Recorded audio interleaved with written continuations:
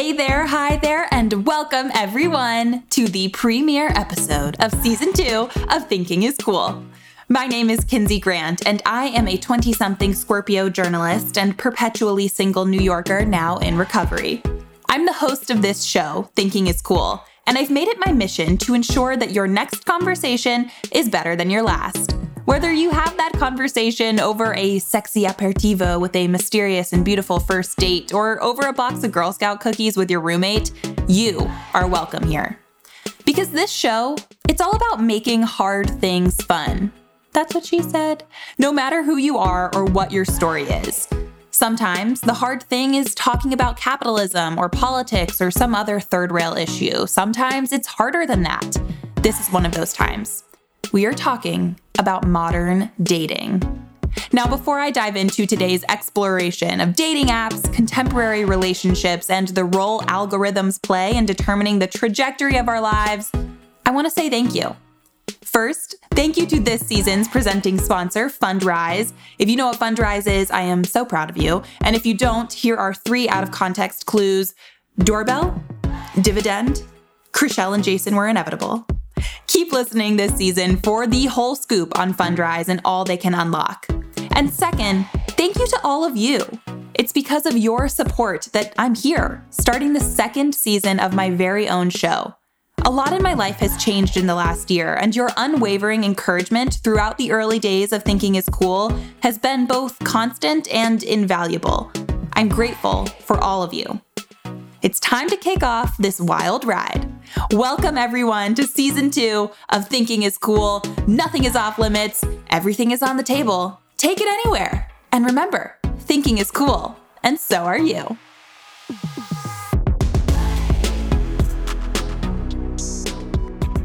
Something I want to do this year? Learn how to rollerblade. My mantra is, that's showbiz, baby.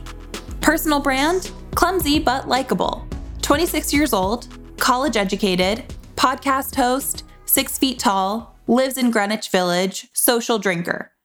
That and 6 photos that show a range of physical attributes from good with animals to New York 7 with a heart of gold. That's all potential suitors on Hinge got before deciding whether I might be the future love of their life, or at least their Friday night plans. I've dated, and I use the word dated very loosely, a healthy handful of men since I moved to New York City 4 years ago. All but one I found on Hinge. In my postgraduate social circle, the honest truth is this. If you're interested in making out with someone regularly and you didn't meet your significant other in college, if you hope to get either a free drink or a good story out of your night off, you have to swipe for it.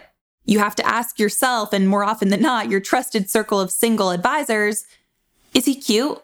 Don't you know him? Did you make out with him last month? How pretentious is too pretentious for a Wharton grad? Does he look too close with his mom? It sounds clinical, and that's because it is. Like almost all single people born after about 1985, I spent 4 of my best, hottest years at the mercy of an algorithm I trusted to help me avoid the biggest fear that we as humans face, dying alone. Or dying alone and never getting laid before you do. This is the story of dating apps and their irrevocable impact on modern relationships. Let's jump in. I want you to think for a moment about the purpose of any piece of technology. It exists to solve problems. Our prehistoric ancestors couldn't keep warm or cook food, so they discovered fire. Our more recent forebears couldn't stop people from dying of polio and measles, so they invented vaccines. Lizzo thought Chris Evans was hot, so she redefined the DM slide. Dating apps are a revolutionary piece of technology for how simple the pipes are. Depending on your age, location, sexual identity, and emotional intelligence, they can solve a number of problems. The need to have sex, the need to find a life partner, the need to get over someone. And when used correctly, they can be tremendously effective tech. But what happens to the ways we connect with other humans when we allow algorithms to tell us with whom we might want to someday grow old and gray? Is the proliferation of dating app usage a natural extension of our digital technology revolution, or is it something more sinister? Should we think about finding potential partners, whether for a night or for a lifetime, differently when an algorithm steps in to do the sorting? Could outsourcing the process of finding love make life easier? Or are we just screwing ourselves every time we swipe right or left? That's what we're thinking about today.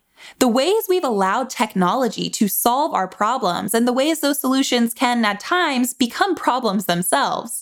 Because even if you are one of those lucky few who managed to stay with your college significant other post-grad, the future of humanity, marriage, mortgage, kids, all of it, it now rests on the shoulders of engineers at Hinge, Tinder, and OkCupid. So dating apps, can they work? Are we better or worse off using them and relying on them? I mean, so many of us are on these apps, and I know they've made me feel certain ways: self-conscious, angsty, horny, angry, hopeful, idealistic. How can they work for us and make us feel happier? Let's talk to some friends and talk to some experts and find out. Real fast, though, a word from our presenting sponsor this season, Fundrise.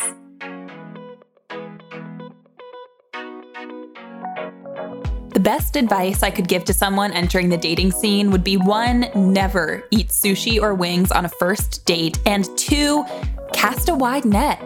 Go on a lot of dates with a lot of different people. How else are you supposed to figure out that you get the ick when someone orders calamari as an entree? You have to try a lot of things to get a better idea of what you're looking for and what you want to avoid.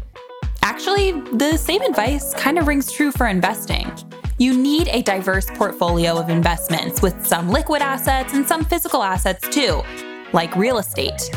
Private real estate has long been a sought-after asset class, but one typically reserved for large investors because of the amount of money needed to start investing.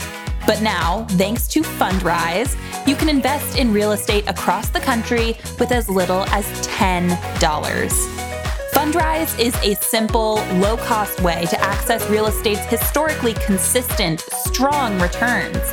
Fundrise manages everything in-house, so middlemen aren't taking a cut of the investor's returns. With Fundrise, you can live in New York City and own real estate in cities like LA, Orlando, even Denver. Fundrise has account levels from $10 to $100,000 that give you the flexibility to invest the right amount at the right time to meet your personal goals. Visit fundrise.com/think. That's FUNDRISE.com/think to sign up for free today. And now back to the action. I watched the movie The Holiday last weekend. The premise of the movie goes something like this. 2 smart, capable, attractive women are unlucky in love and simply fed up with it. They swap homes, one in LA and the other in the English countryside, to spend the holiday season away from their sad and lonely lives. While in each other's respective realities, they each find love in the most uncommon of places. Their stories are stories of dumb luck. And as much as I revere the post-feminist take on the rom-com, Hollywood heavy hitters have irrevocably damaged our expectations of what it really means to find a life partner. Movies like The Holiday perpetuate this idea that the only good, real way to meet someone is through sheer luck. It has to be fate. That's the ideal. You bump into them at a party. Your hands brush on the subway, you lock eyes at the DMV or the coffee shop or some other verifiably unsexy place, and that's it, you just know. But let me ask you this. Is it just me, or is it a lot harder than you expected to end up in a devastatingly beautiful romance because a woman with bangs and doe eyes in an elevator heard you playing the Smiths? It's hard because it's not real. The meet cute, which Hollywood invented in the 1940s, by the way, is dead. But that doesn't mean that romance is being buried along with it. Today, we just have a new means of finding the person whose morning yawn we have memorized by heart. It's perhaps a little less romantic, but it's tremendously effective. It's the advent, of course, of the dating app. See, for most of human history, those interested in settling down with a romantic partner relied on their existing social circles to find that partner. Friends of friends were introduced, chance encounters happened, and that was the way for many years that both Nancy Meyer's success and the bulk of the New York Times wedding announcements found their way.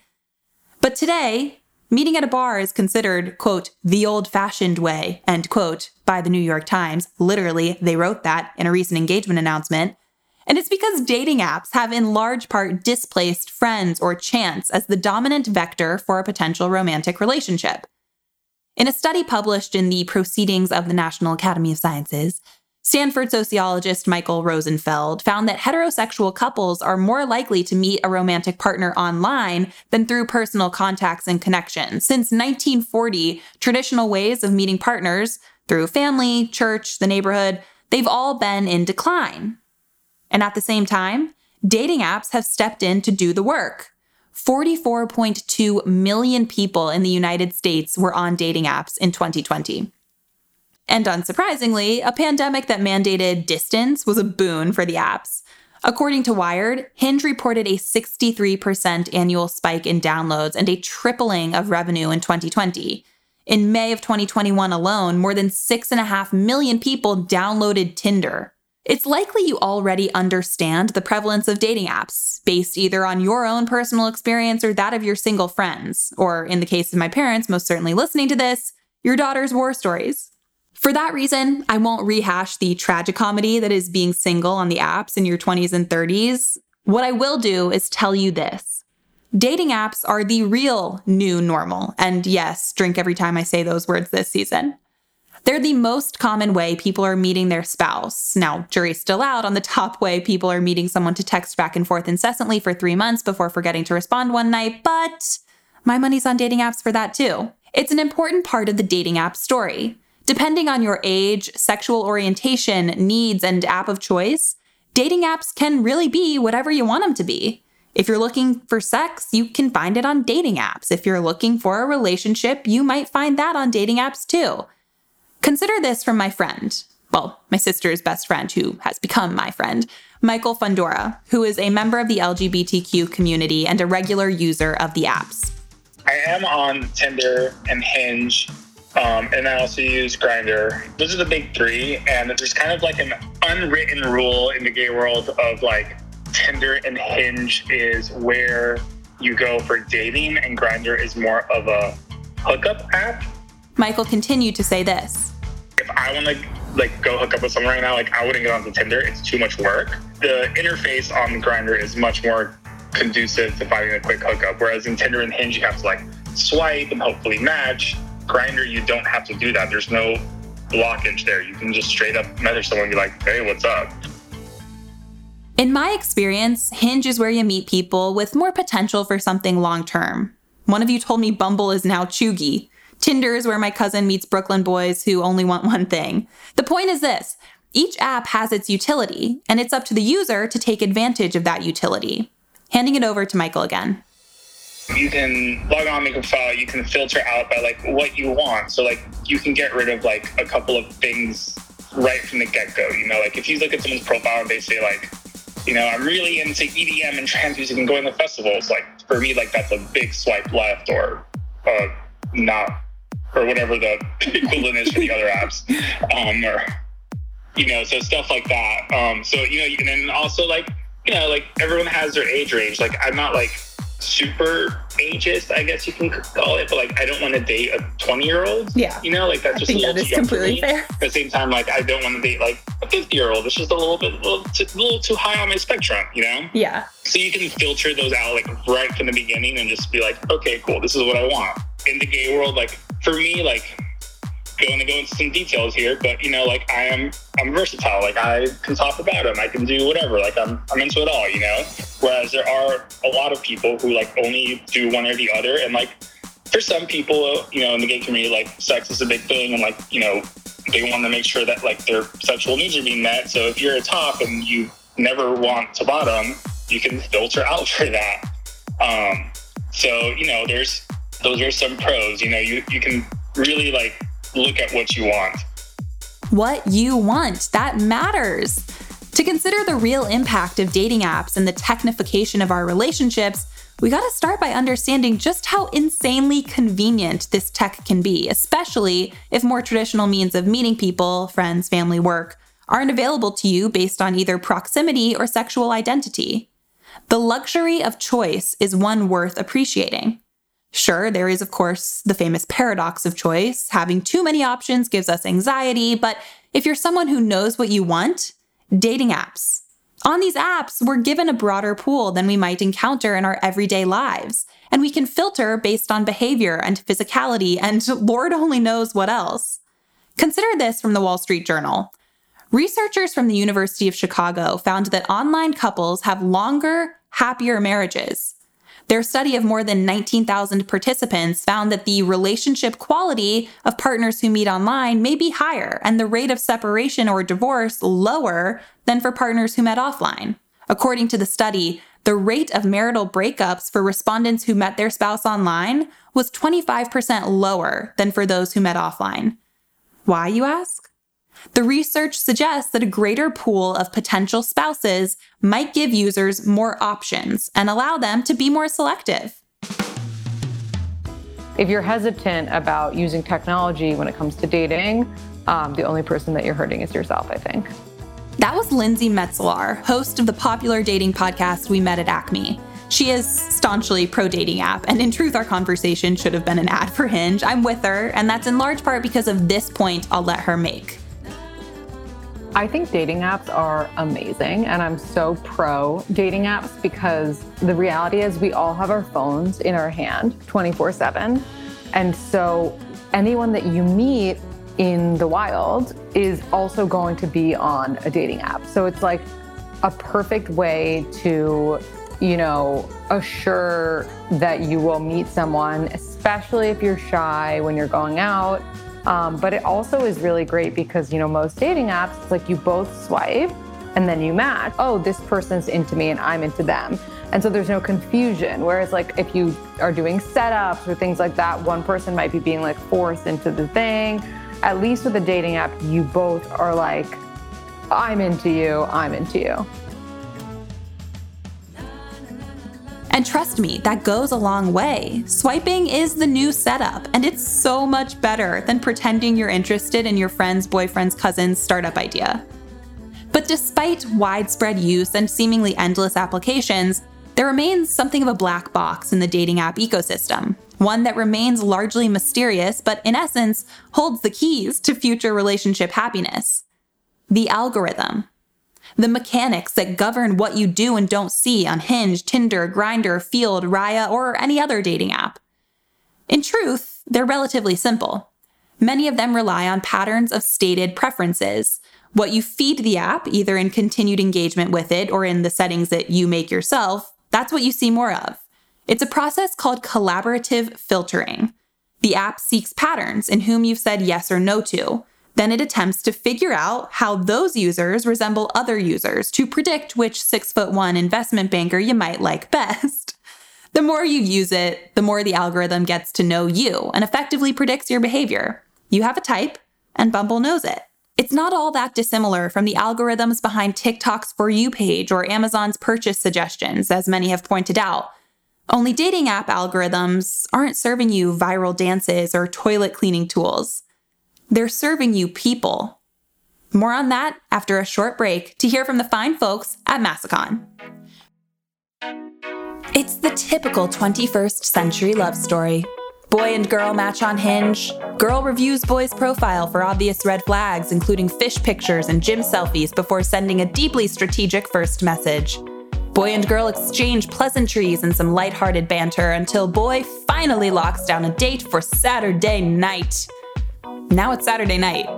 If you're anything like me, you're gonna build in an extra 30 minutes into that pre-date primping to enjoy a glass of wine. I'm not ashamed to admit it. I'm more relaxed and maybe even a better conversationalist after just a little liquid courage.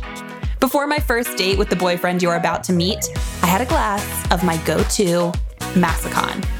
At $30 a bottle, low in alcohol, and under 120 calories a glass, Massicon offers an affordable white wine option that does not budge on quality or on taste. And fun fact, Massicon is the only all-white wine winery in Napa Valley, and you guys know how I love my white wine. Pick up a bottle of Massicon today, available for purchase on the Massicon website at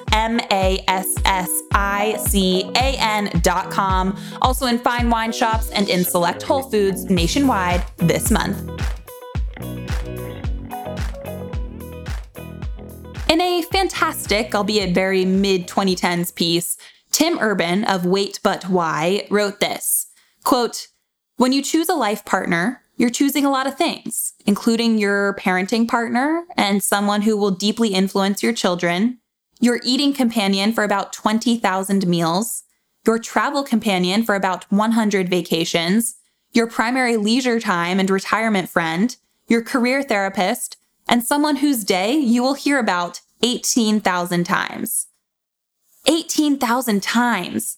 And we're content letting an algorithm tell us who might be best suited to fill that position. It's the biggest and most natural uneasiness we have with dating apps. They feel like a really robotic solution to the very human ailment of loneliness. For all their promise, and trust me, I'll explain just how promising they can be in just a second, dating apps, like the Perpetually Single, have their pitfalls. Perhaps the biggest is that they're functions of human behavior. The algorithms can only work with what we feed them, and what we feed them is often garbage. We are human, which means we're flawed, biased, deeply set in our ways, and prone to telling mistruths. To err is human, yes, but we have to consider the intersection of our human proclivities and the technology in the palm of our hands. The internet is an inherently scalable piece of technology. The impacts of one person's decision rarely impact just that person. Here's more of my conversation with Michael. This is a really bad one that I find so horrendous. No chocolate, no rice, no spice. No. Isn't that awful? Like, people put that, like, on their profile. How does that not get reported? Is there any authority to which you can report that? I mean, yeah, you can report profiles, but, like, what's going to happen is their profile gets blocked and they just make another one, and then they post it up again. Wow, that's, like, really shitty. Yeah, it is. It's tough. That's why, you know, like, you have to kind of, I feel bad for, like younger people. Like, I remember, like, I didn't start using Grindr until I was, like, 21, but, like, you know, people who, like, first join when they're, like, I mean, you're not supposed to until 18, but, like, obviously, you know, welcome to the real world. Right. You know, you have, like, 16-year-olds joining, and they're reading that, and they're like, oh, wow, people don't like this. It's like, no, it's just some assholes out there, you know? Michael's experience is horrific, but not particularly unique. The unfortunate reality is that we self-select in dating, and with the amplification of an algorithm serving us only people it thinks we will like, our types, regardless of how innocent or insidious they might be, are magnified and reinforced. The algorithm buttresses our biases and serves us more of what we know, and it certainly doesn't help us in terms of expanding our worldview. It's unfortunate, especially given that we are hard-pressed to dream up a piece of technology more capable of giving us options than dating apps. But instead of dating outside of our comfort zones and physical types, we find ourselves incapable of comprehending just how many people are in front of us. Sometimes I wonder if paradox of choice becomes an issue with dating apps. I would say not necessarily for me, because I found someone who I very much want to be in a relationship with, but I think I've heard of, or I know of guys that, or women as well, that seem less likely to commit to someone that they met on a dating app, probably because they know that there are literally millions of other people on that app that they can swipe on. That was someone I will introduce you to in just a minute, but here's a hint as to his role in all of this. We keep a toothbrush at his apartment. Another important take, this time from someone who I have never shared a straw with. Here's Lindsay again. The biggest drawback that a lot of people talk about is this idea that while these apps are putting a ton of people in front of you, they're also putting a ton of people in front of you in a bad way, that it almost becomes a game for a lot of users of these dating apps, that we're so used to this dopamine rush of getting a like back or matching with somebody that it becomes a game to try and, you know, find a real connection with someone. So it's this idea of like gamifying dating apps, just in terms of like sheer volume of people who are put in front of you every single day. I think it can happen if somebody's not ready to date and they are using the dating app just to sleep with people. Like, that happens all the time. And that's something that we'll never be able to stop, unfortunately. Perspectives like Lindsay's serve to illustrate an important point. We are not always particularly happy with dating apps in theory, but we see few other options in practice. We've reached a point in the story of the internet at which sharing yourself online feels mandatory. If you want to fully immerse yourself in culture and conversation and the occasional makeout, you need to be online. It's hard to imagine why anyone who's single and looking right now wouldn't at least give the apps a try. For me, that idea brings up a question that I honestly have struggled to answer. We make decisions on dating apps about people we like or don't like based on two-dimensional representations of very much three-dimensional people. What does that say about us as humans? I think it says we're horny, we're visual, we are used to instant gratification, and a little bit that we're products of companies as much as they're products of us. To consider that idea, I turn to my co-founder and friend and former comrade in singledom, Josh Kaplan. Who is designing the system? Who is designing the technology? What are the morals put into it? What are the incentive structures? We know that we can ask those questions. We're beyond the over-glorification of these tech idols. I don't know who's running Hinge. I don't know. I mean, we know Whitney Wolf Herd is Bumble. I don't know who's running like Locks Club, which is for Jewish people that I just signed up for. Like, what makes them particularly talented at creating this environment for me to meet somebody that I want to spend more time with and get to know better? And I just don't know enough about it. And it's like, I want to know those answers. Yeah.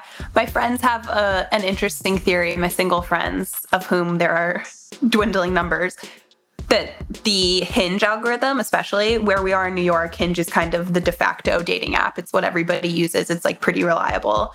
They have a theory that Hinge hides all of your good people behind the paywall. So you can either use Hinge free or you can use Hinge and pay for it. Hinge, through however many swipes you go through, knows the kind of people that you like. They're going to know what kind of they look like, what their height is, where they're from, what kind of school. They have all this information for the kinds of people that you are on paper attracted to, and they feed it, they like breadcrumb it to you. Here's who you could send a rose to today if you paid. I don't know, maybe you would be engaged if you just paid for Hinge and you would get all the good people. Like, that is the theory. So you're only kind of getting the rubbish unless you pay, which feels pretty fucked up. Like, it makes me mad. And then I'm like, okay, well, that's business. Are you asking me to get premium on these dating apps on the corporate card in the name of good journalism? In the name of good journalism, you must. I paid for porn in the first season. You can pay for dating apps in the second season. What are you raising money for? Well, I got to go on a bunch of dates over the next couple weeks. Sorry. I hate the rose thing. The rose thing is terrible. It's to say this person is in high demand on the platform. And if you want access to send them a push notification, you can give me $5. But that doesn't sound very capitalist of you. I'm conflicted. It's weird, right? No capitalism in the bedroom. We can complain all we want about the shortcomings of dating apps, the gamification, the lack of content controls, the cognitive overload, you name it. But there's a reason I'm not really interested in hearing the corporate point of view from these apps' leaders. The business model and the idea of profiting from our search for love is whatever. To me, the biggest tragedy of modern dating at the behest of the dating apps is the epidemic of absent empathy. That scruffy sounding voice you heard earlier, that person who puts toothpaste on my toothbrush sometimes, that was my boyfriend, Coleman. We met on Hinge earlier this year, and every day since I met him has been better than the last. We're a dating app success story, but the honest truth is that ours is one I waited years for. I went on so many first dates that honestly I lost count. Some were fun, some were surprising, but more than I care to admit, were simply sad. The feeling of sitting across the table from someone completely devoid of empathy, someone who sees you as nothing more than a conquest, it's demoralizing. It's hard. And we're all guilty of it. We know from econ class that scarcity can be a powerful force, and faced with a dating world bereft of anything even resembling scarcity, we've gamified something sacred. Call me a hopeless romantic, but shouldn't finding love be a little more poetic than giving yourself carpal tunnel syndrome from scrolling through an endless barrage of faces while you're also watching Netflix? In all of the interviews that I did for this episode, I never once used the word romance when talking about modern dating. We all have different definitions of romance, but regardless of how you classify it, I want more. I think we're capable of more as smart people who are becoming increasingly aware of the negative impacts technology has had on our lives. What happens to us when we allow corporate entities to take ownership of arguably one of the biggest decisions we can make, choosing a partner? It's not a question I'm interested in answering, and that's where we come in. I'm going to bring Josh back in for a moment. Start with a simple question, and that question is, are you single or taken at the moment? I am single. How long have you been single? I've been single for, depends how you define it. It's a little nuanced. I'd say all of 2021 I've been single. Okay. And how do you feel about that? Not particularly great, but it's been my fault, I would say. I've been thinking about this also, knowing that you were going to ask me hard questions, and I've lived in a lot of different places this past year. Even spent some time in Miami, living at home, which wasn't really great for dating. Lived in my old apartment, which wasn't great for dating, living with a bunch of other people. Just moved into my own spot. We just launched another big part of our company, so it's like, I don't feel great about it, but it's been self-inflicted, so I don't really think I have anybody else to blame other than myself. I don't think you have to blame your singledom on anybody. Well, sometimes you're sitting there and you're like a little frustrated about dating and whatever it might be. And you're like, yeah, look, like right now it's on me. First of all, thank you to Josh for being so refreshingly honest in his assessment of the dating experience. And second, consider Josh's evaluation of being single on the apps. You mentioned something that made me realize the concept of failure on the dating apps is very much there, right? Like you might swipe and not get a match. You might meet on a date and not click. If I order off Amazon and don't get my package, I'm pissed. If I get an Uber and the Uber doesn't come, I'm pissed. Like all these other apps are guaranteeing convenience and success to the point where if they're not the most convenient and the most successful, you're out the door. You're going to go find another solution. You're going to go use something else. But on the apps, it's incredibly prevalent to fail. And we're not used to failing online. I love and respect Josh, but I think I disagree. It's not a failure to go on a bad date. It's not a failure to go on 3 bad dates. When we conflate the idea of finding a long-term romantic relationship with the relatively commonplace concept of meeting new people on the internet, that's when we set ourselves up for failure. That's why I suggest a rebrand. Let's stop calling them dating apps and start calling them meeting apps. In a piece I referenced earlier, Tim Urban also wrote this, quote, I think this is a no-brainer positive development. The key thing is that it's not online dating, it's online meeting people, followed by in-person dating. The first step in ending up with the right person is meeting the right person. And for something so important in our lives, we've had no real system for doing it efficiently and intelligently, end quote. Until now. I think we've been thinking about it all wrong. There's no solution for getting to know a person in person. The pandemic taught us as much, but dating apps aren't online dating. They're online meeting people, which gives us the opportunity to get to know one another in person on a silver platter. The biggest struggle that I faced in really coming to terms with the idea of meeting my partner on a dating app is superficial, in all honesty. When people ask Coleman and me how we met, I kind of cower at the idea of saying, Hinge. I've allowed myself to fall into some weird trap of thinking that the only real way of finding someone is by chance encounter, some really romantic meet cute that, like I said before, doesn't exist. Now, I say we for a reason. I asked for hot takes about dating apps on Twitter, and almost everyone who reached out said they don't want to meet a significant other on an app. They want the chance encounter, as if somehow that makes for a better story. Handing the mic back to Lindsay for a second. Probably the people who met organically, like, think that they're better than the people who met on apps and, whatever. And I also feel like part of the reason that there is this stigma for apps, which there shouldn't be, but is because people are like, oh, well, I really wanted to meet someone, so I went on a dating app. And these people who meet IRL organically are like, oh, well, I wasn't looking. And then we reach for the same coffee and then, and it's like, one is not better than the other. Like everyone who met their partner organically, I can assure you, was also on dating apps. It just happened to work out that way. So here's what we need to do. We need to stop feeling weird about saying we met on Hinge and start feeling confident in saying we found each other on Hinge and got to know each other over a glass of wine in the West Village and started to really like each other on these long, aimless walks around Lower Manhattan and probably fell in love over a plate of mozzarella sticks in Brooklyn. Our problem isn't finding love. Our problem is meeting people. At least it has been until now. I said I had a dating app success story, and no offense to my thoughtful, considerate, and very handsome boyfriend, but I've had a lot of success stories by this new definition of dating apps as meeting apps. I've had shitty dates so bad I couldn't make it through one drink, dates so unbelievable I was texting the group chat under the table, and not a single one up until I met Coleman turned into a relationship. But that doesn't mean I didn't succeed in meeting new people. It's not about being good or being bad at using dating apps. It's about understanding their utility and not expecting too much. I think people hate dating apps because they expect too much. Temper those expectations and let love in, my friends. Should that not be the lesson for every tech tool that hands us relationships of any sort? For Twitter, LinkedIn, Instagram, TikTok, we've reached a point at which we are inextricable from the tech in our hands. I'm not sure if that's a good thing, but I don't think it's entirely a bad thing either. The techlash is real and really necessary. It's important to hold technologists and CEOs and engineers to account, but it's also important to recognize how amazing and enriched they've made some aspects of our lives.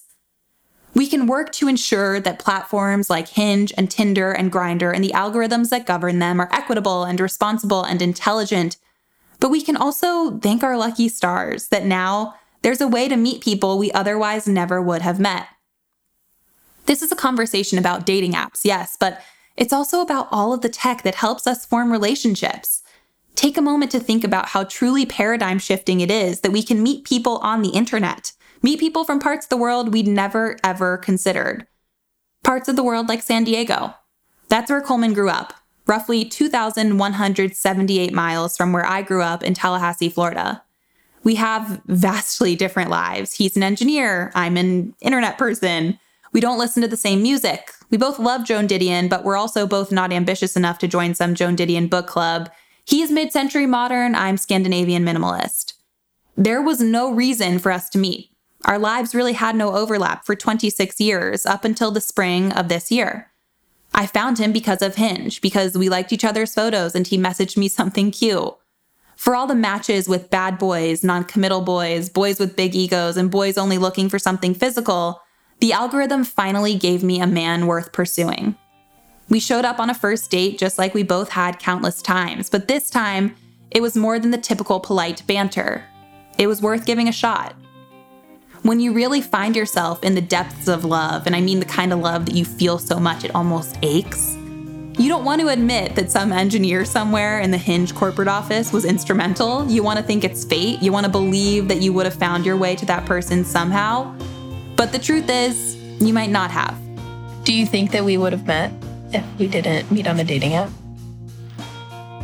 I mean, I don't know. Who's to say? Answer honestly. You don't have to lie to me. I feel like there's a chance. Like, I think we have enough overlapping interests that we might have bumped into each other. What are our overlapping interests? What do you mean? We go to the same restaurants and cafes and parks. Okay. Well, you feel like we don't? I know. I think we have a lot in common, but I don't know. I've been grappling with the idea of like fate versus something that you engineer for yourself. Right. I think that in reality, it's probably a mix of the two. Like it's a lot more romantic to say that you were meant to be in my life and like I would have found you somehow, but yeah, I probably wouldn't have. We grew up on opposite sides of the country. True. We work in different fields. We live in different neighborhoods. Yeah, we ended up in the same city though. Yeah. I don't know. I agree with you. I'm not 100% like in the fate camp. I definitely do think like in a lot of ways relationships are, I mean, you have to start with something, but they are what you make of them.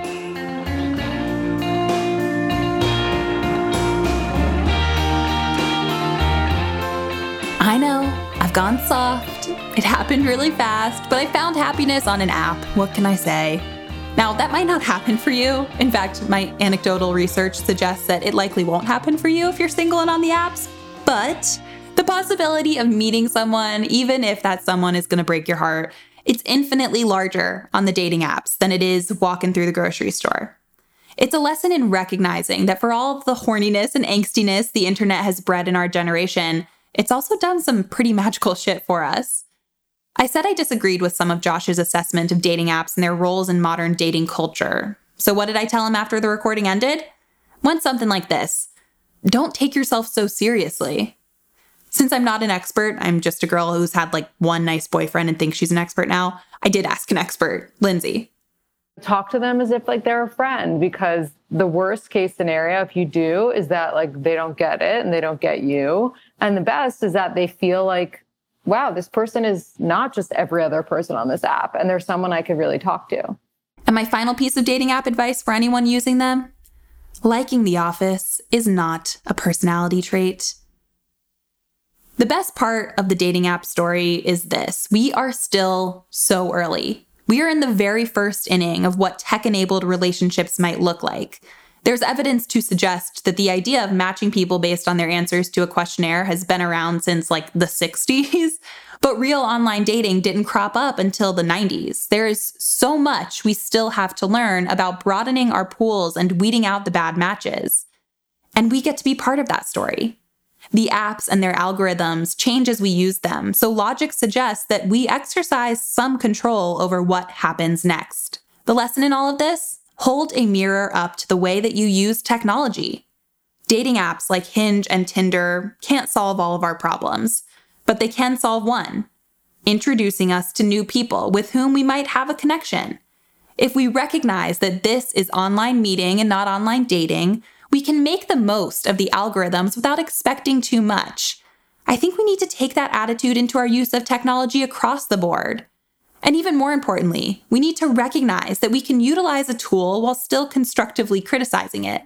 That's how we ensure a positive outcome to the natural extension of the new world order, one in which we expect a quickly shipped algorithm to make important decisions for us. Marriage, sex, friendship, it doesn't matter what we're after. The internet has changed everything for this generation and for future generations to come, and that's okay, as long as we recognize that we can put ourselves in the driver's seat. And of course, that ethical non-monogamy is a sham. So here's my ask.